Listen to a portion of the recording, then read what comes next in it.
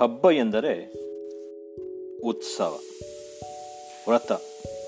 ಹೀಗೆ ದೀಪಾವಳಿ ಹಬ್ಬದಲ್ಲಿಯೂ ಕೂಡ ಎಲ್ಲಿಲ್ಲದ ಉತ್ಸವ ಮತ್ತು ವ್ರತವನ್ನು ಆಚರಿಸ್ತಾರೆ. ಲಕ್ಷ್ಮೀ ಪೂಜೆಯಲ್ಲಂತೂ ಭಾರಿ ಉತ್ಸವವನ್ನೇ ನಾವು ನೋಡ್ಬೋದು. ಹಲವಾರು ಮಹಿಳೆಯರು ಲಕ್ಷ್ಮೀ ಪೂಜೆಯ ದಿವಸ ವ್ರತವನ್ನು ಕೂಡ ಮಾಡುವುದನ್ನು ಕಾಣ್ತೇವೆ. ಅಶ್ವಯುಜ ಅಮಾವಾಸ್ಯ ದಿನದಂದು ಲಕ್ಷ್ಮೀ ಪೂಜೆಯನ್ನು ನಾವು ಆಚರಿಸ್ಕೊಂಡು ಬರ್ತೇವೆ. ಸಾಮಾನ್ಯವಾಗಿ ಅಮಾವಾಸ್ಯೆಯಂದು ಅಶುಭ ದಿನವೆಂದು ಪರಿಗಣಿಸಲಾಗುತ್ತದೆ.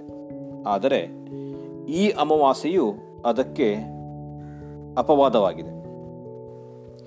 ಈ ದಿನವು ಶುಭ ದಿನವೆಂದು ಮನ್ನಣೆಯನ್ನು ಕೂಡ ಪಡೆದಿದೆ. ಆದರೆ ಅದು ಎಲ್ಲ ಕಾರ್ಯಗಳಲ್ಲ. ಆದುದರಿಂದ ಈ ದಿನವನ್ನು ಶುಭ ದಿನ ಎನ್ನುವುದಕ್ಕಿಂತ ಆನಂದದ ದಿನ ಎನ್ನುವುದು ಯೋಗ್ಯವಾಗಿದೆ. ಇತಿಹಾಸವನ್ನು ಕಂಡುಕೊಂಡ್ರೆ ಈ ದಿನ ಶ್ರೀ ವಿಷ್ಣುವು ಲಕ್ಷ್ಮೀ ಸಹಿತ ಎಲ್ಲ ದೇವತೆಗಳನ್ನು ಬಲಿಚಕ್ರವರ್ತಿಯ ಸೆರೆಮನೆಯಿಂದ ಮುಕ್ತಗೊಳಿಸಿದ್ದಾನೆ.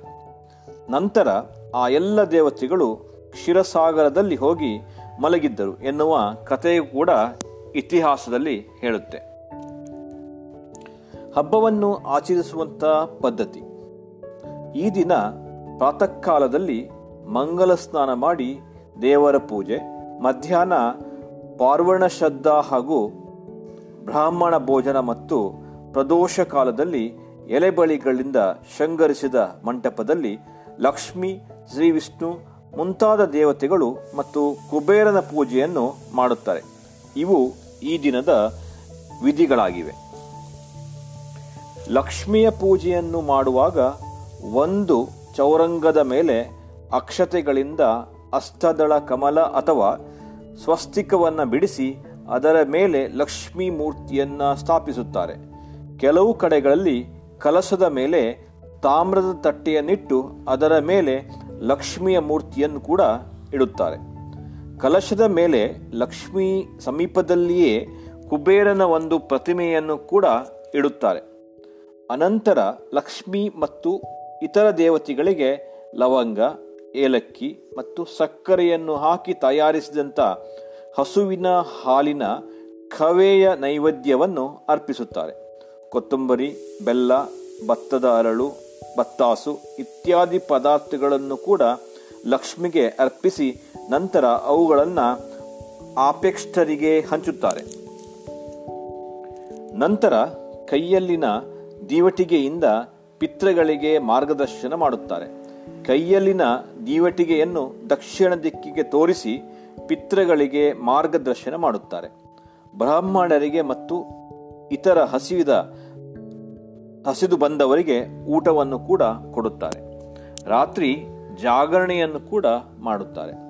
ಅಶ್ವಯುಜ ಅಮಾವಾಸ್ಯೆಯ ರಾತ್ರಿ ಲಕ್ಷ್ಮಿಯು ಎಲ್ಲೆಡೆಗೆ ಸಂಚರಿಸಿ ತನ್ನ ನಿವಾಸಕ್ಕಾಗಿ ಯೋಗ್ಯ ಸ್ಥಾನವನ್ನು ಹುಡುಕುತ್ತಾಳೆ ಎಂಬ ಪುರಾಣದಲ್ಲಿ ಹೇಳಲಾಗಿದೆ. ಎಲ್ಲಿ ಸ್ವಚ್ಛತೆ, ಶೋಭೆ ಇರುತ್ತದೆಯೋ ಅಲ್ಲಿ ಅವಳು ಆಕರ್ಷಿಸುತ್ತಾಗುತ್ತಾಳೆ. ಅಲ್ಲದೆ ಯಾವ ಮನೆಯಲ್ಲಿ ಚಾರಿತ್ರ್ಯವುಳ್ಳ, ಕರ್ತವ್ಯ ದಕ್ಷ, ಸಂಯಮವುಳ್ಳಂಥ ಧರ್ಮನಿಷ್ಠೆ, ದೇವಭಕ್ತರು ಮತ್ತು ಕ್ಷಮಶೀಲ ಪುರುಷರು ಹಾಗೂ ಗುಣವತಿ ಮತ್ತು ಪತಿವ್ರತಾ ಸ್ತ್ರೀಯರು ಇರುತ್ತಾರೆಯೋ ಅಲ್ಲಿ ವಾಸಿಸಲು ಲಕ್ಷ್ಮಿಯು ಇಷ್ಟಪಡುತ್ತಾಳೆ. ಈ ಪೂಜೆಯಲ್ಲಿ ಕೊತ್ತಂಬರಿ ಮತ್ತು ಭತ್ತದ ಅರಳನ್ನು ಅರ್ಪಿಸುತ್ತಾರೆ. ಇದಕ್ಕೆ ಕಾರಣವೇನೆಂದರೆ ಕೊತ್ತಂಬರಿಯು ಅಂದರೆ ಧನಿಯಾ ಧನವಾಚಕ ಶಬ್ದವಾಗಿದೆ ಮತ್ತು ಅರಳು ಸಮೃದ್ಧಿಯು ಪ್ರತೀಕವಾಗಿದೆ. ಸ್ವಲ್ಪ ಭತ್ತಗಳನ್ನು ಹುರಿದರೆ ಕೈತುಂಬ ಅರಳಾಗುತ್ತವೆ. ಲಕ್ಷ್ಮಿಯ ಸಮೃದ್ಧಿಯಿಂದಿರಬೇಕೆಂದು ಸಮೃದ್ಧಿಯ ಪ್ರತೀಕಾರವಾಗಿರುವಂಥ ಅರಳನ್ನು ಅರ್ಪಿಸುತ್ತಾರೆ. ಶ್ರೀ ಸರಸ್ವತಿ ದೇವಿಯ ಪೂಜೆ ಆನಂತರ ಕಲಾಪ್ರೇಮಿ ಜನರಿಗೆ ಪ್ರಿಯವಾಗಿರುವಂಥ ಹಂಸವಾಹಿನಿ, ಜ್ಞಾನಸ್ವರೂಪಿಣಿ, ಜ್ಞಾನರಿಗೆ ವಿದ್ಯಾದಾನವನ್ನು ಮಾಡುವಂಥ ಮತ್ತು ಬಂದಿರುವವರಿಗೆ ಲಕ್ಷ್ಮಿಯ ಯೋಗ್ಯ ರೀತಿಯಲ್ಲಿ ಉಪಯೋಗಿಸಲು ಶ್ರೀ ವಿವೇಕವನ್ನು ಜಾಗೃತಿಗೊಳಿಸುವಂಥ ಶ್ರೀ ಸರಸ್ವತಿ ದೇವಿಯ ಪೂಜೆಯನ್ನು ಮಾಡಬೇಕು.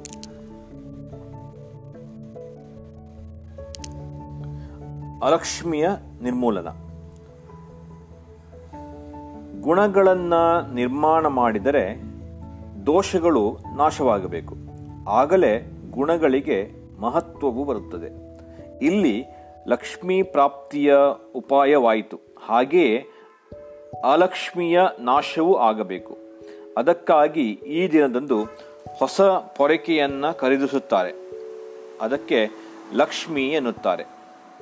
ನಡುರಾತ್ರಿಯಲ್ಲಿ ಹೊಸ ಪೊರಕೆಯಿಂದ ಕಸಗುಡಿಸಿ ಅದನ್ನು ಮರದಲ್ಲಿ ತುಂಬಿ ಹೊರಗೆ ಹಾಕಬೇಕು ಎಂದು ಹೇಳಲಾಗಿದೆ. ಇದಕ್ಕೆ ಅಲಕ್ಷ್ಮಿ, ಕಸ ಅಥವಾ ದಾರಿದ್ರ್ಯ ನಿರ್ಮೂಲನೆ ಎನ್ನುತ್ತಾರೆ. ಸಾಮಾನ್ಯವಾಗಿ ರಾತ್ರಿ ಸಮಯದಲ್ಲಿ ಕಸವನ್ನು ಗುಡಿಸುವುದಿಲ್ಲ ಅಥವಾ ಹೊರಗೆ ಹಾಕುವುದಿಲ್ಲ. ಕೇವಲ ರಾತ್ರಿ ಮಾತ್ರ ಹೀಗೆ ಮಾಡುತ್ತಾರೆ.